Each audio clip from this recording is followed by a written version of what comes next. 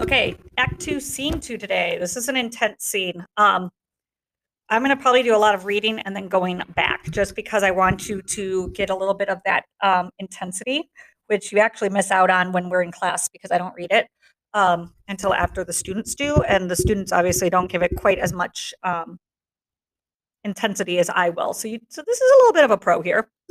Okay, so Act 2, Scene 2, Lady Macbeth is by herself. This is not a soliloquy because it's not long enough. That which hath made them drunk hath made me bold. What hath quenched them hath given me fire. Hark, peace! It was the owl that shrieked, the fatal bellman which gives the sternest good night. He is about it. The doors are open, and the surfeited grooms do mock their charge with snores. I have drugged their posits, that death and nature do contend about them, whether they live or die. So we're going to go real quick to the beginning where it says, that which hath made them drunk hath made me bold. What hath quenched them hath given me fire. So she drugged the guards' wine, okay, and put sleeping potion in it. Well, she was drinking her own wine at the same time. That obviously is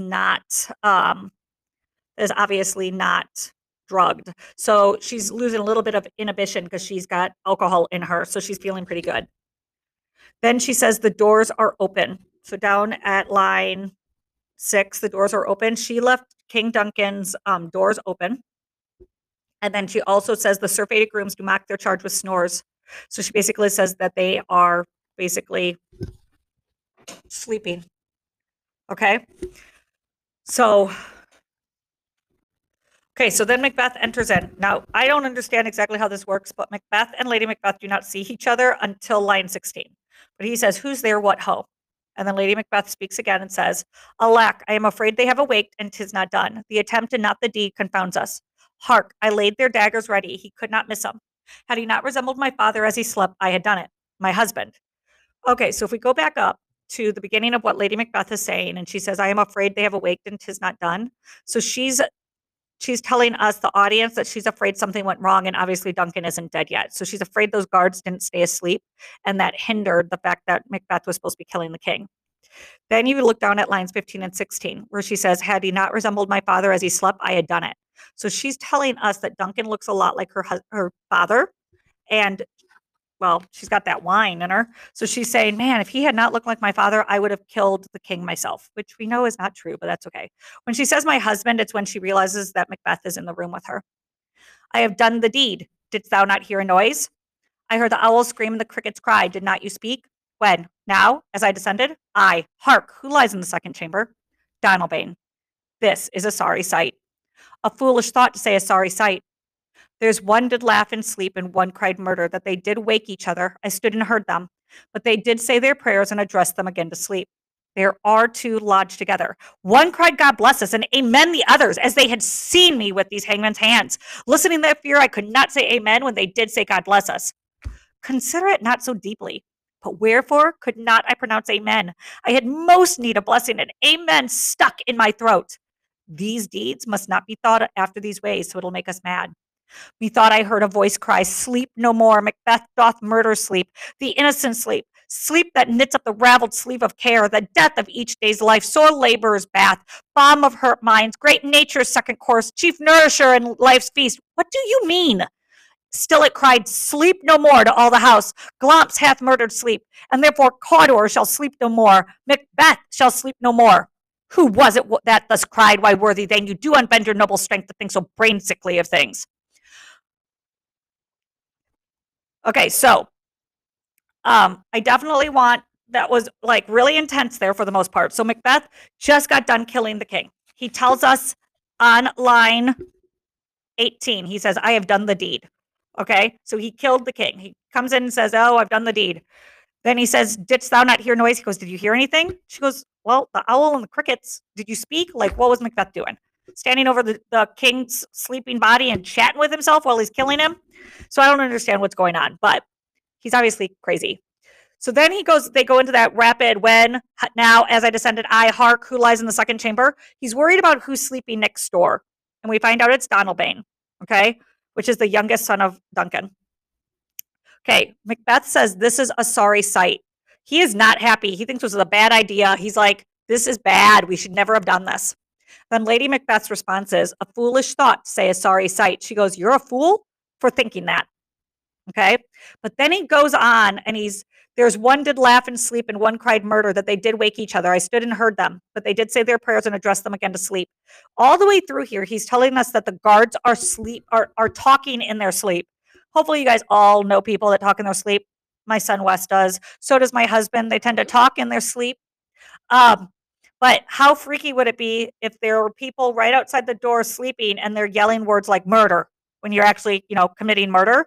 Like that is crazy. One of them yelled, "God bless us," and another one yelled, "Amen." Like these things are not things that you want to hear as you're killing the king. Okay. So, when he's talking about that, the guards are talking in their sleep, but then he gets really, really frustrated on lines 38 and 39 when he says, "I could not say amen when they did say God bless us." He was very, very upset by the fact that he could not say the word amen. He says it's stuck in his throat at one point. He needs blessing and he can't do it because he just killed the king, and you cannot get forgiveness for murder. Okay. I'm going to go down to lines 44 and 45, where Lady Macbeth says these deeds must not be thought after these ways, so it'll make us mad. She basically tells him to stop thinking about this or you're going to go crazy. Okay. Then he goes and he's unraveling and he goes into this whole sleep motif. He's basically saying, "Sleep no more. Macbeth doth murder sleep." So he's saying that he'll never be able to sleep again. Okay. Because if he goes to sleep, he's going to have nightmares. Nightmares are going to keep him awake. So, but it's got that sleep motif, which we haven't tracked all that much, but it really starts to come in here. Okay. We also had Banquo at the beginning in scene 1 that said he had the curtain sleep, like he couldn't fall asleep either. So sleep does come into play. And then Lady Macbeth finally snaps. When she says on line 56, "Who was it that thus cried? Why, worthy thane, you do unbend your noble strength to think so brain-sickly of things." She's basically telling him, get it together, for goodness sakes. Nobody's talking in their sleep. Nobody's crying out that Glomps has murdered sleep. Macbeth shall sleep no more. Okay? So then she says, "Go get some water and wash this filthy witness from your hands." So she's like, "Go wash the blood." And I don't understand. He's been freaking out up until now, but obviously his hands haven't been out. So finally his hands come out when she says, "Go wash your hands."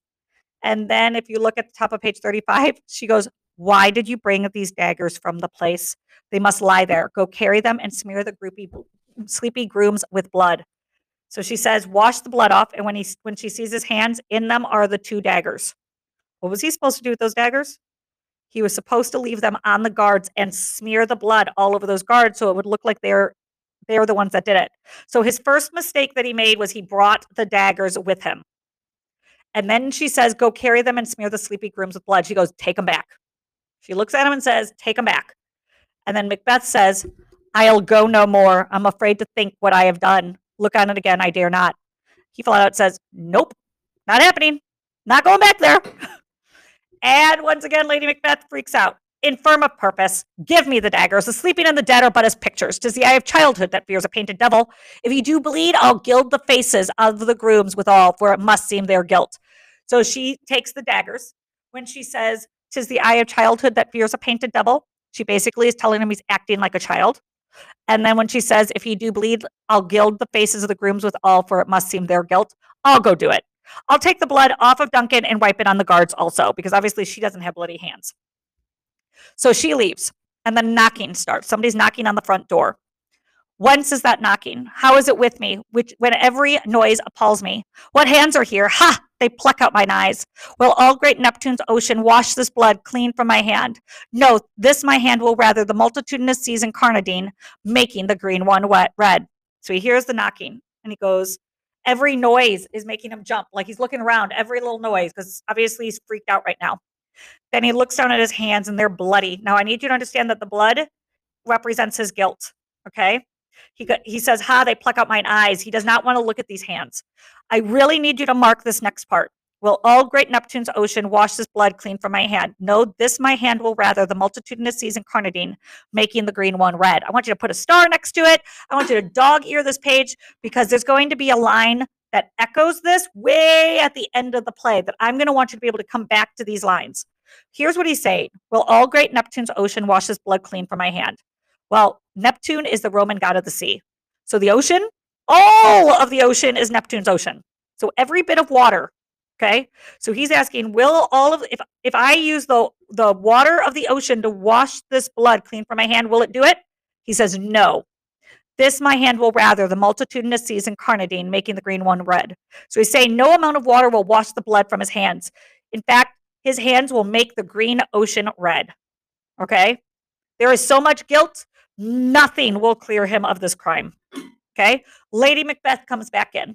She says, my hands are of your color, but I shame to wear a heart so white. She's like, I'm ashamed of how innocent I am because I could not go through with this murder. Get your act together. Okay, she's got bloody hands. Then there's the knock again. I hear a knocking at the south entry. Retire we to our chamber. Look at what she says about the water. A little water clears us of this deed. How easy is it then? She says the blood is going to wash off easily. He says no amount of water will wash the blood from his hands. She says, oh, just a little water. Then she says, your constancy hath left you unattended. He goes, she's like, you need to get it together. More knocking. Hark, more knocking. Get on your nightgown, lest occasion call us and show us to be watchers. Be not lost so poorly in your thoughts. So she says, let's get our PJs on. We got to pretend like we don't know what's going on, and we're watching and hearing everything for the first time. Then Macbeth says, to know my deed, 'twere best not know myself. Then there's a knock. And then he says, wake Duncan with thy knocking. I would if thou couldst. So he's saying, I wish that the knocking would wake up Duncan, but it won't because Duncan is dead. So we see a lot of guilt here. Got it? Okay, so make sure you also do page 76 in your workbook just to make sure you understand all of this. And there will be a quiz tomorrow over Act 2, Scene 2. Got it? Thanks.